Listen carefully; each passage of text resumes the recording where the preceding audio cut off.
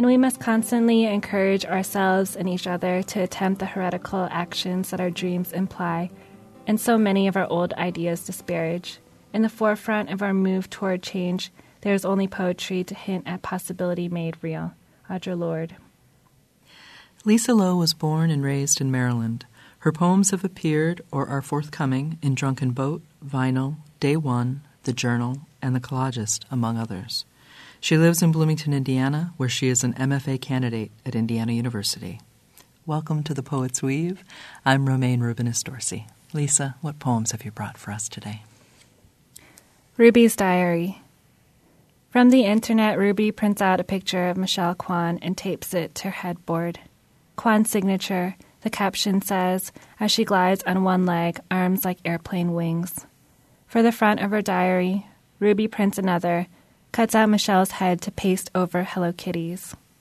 Ruby, she writes on the inside cover, over and over, until the letters become loops and spirals etched across ice.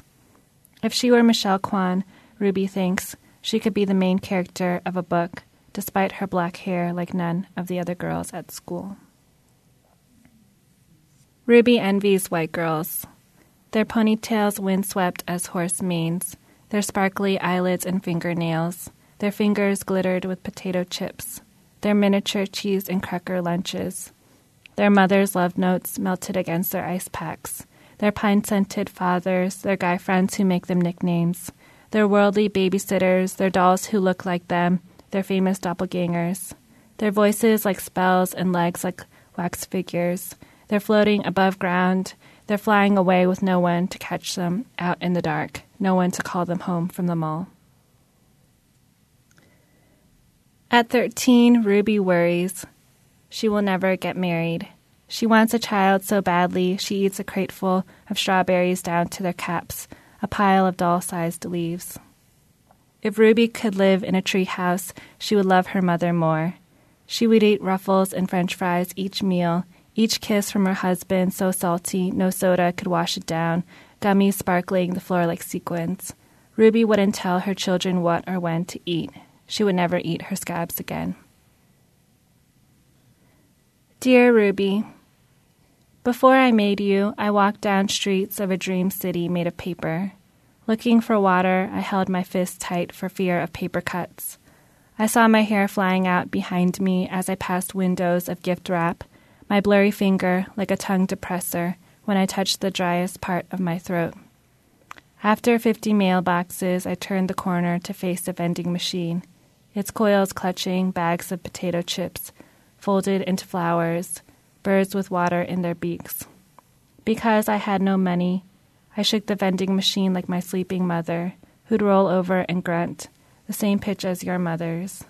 I shook the machine until it started to tear, confetti in my hands.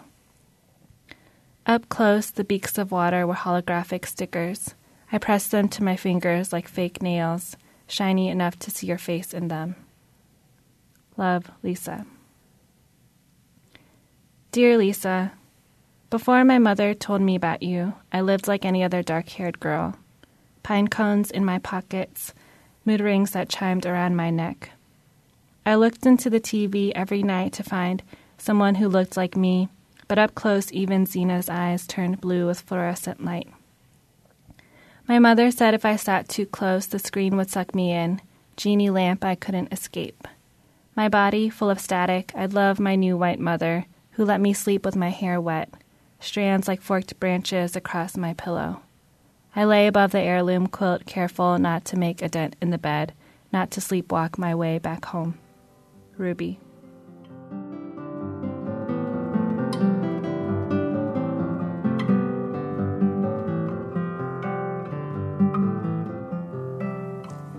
You've been listening to the poems of Lisa Lowe on The Poet's Weave. I'm Romaine Rubinis-Dorsey.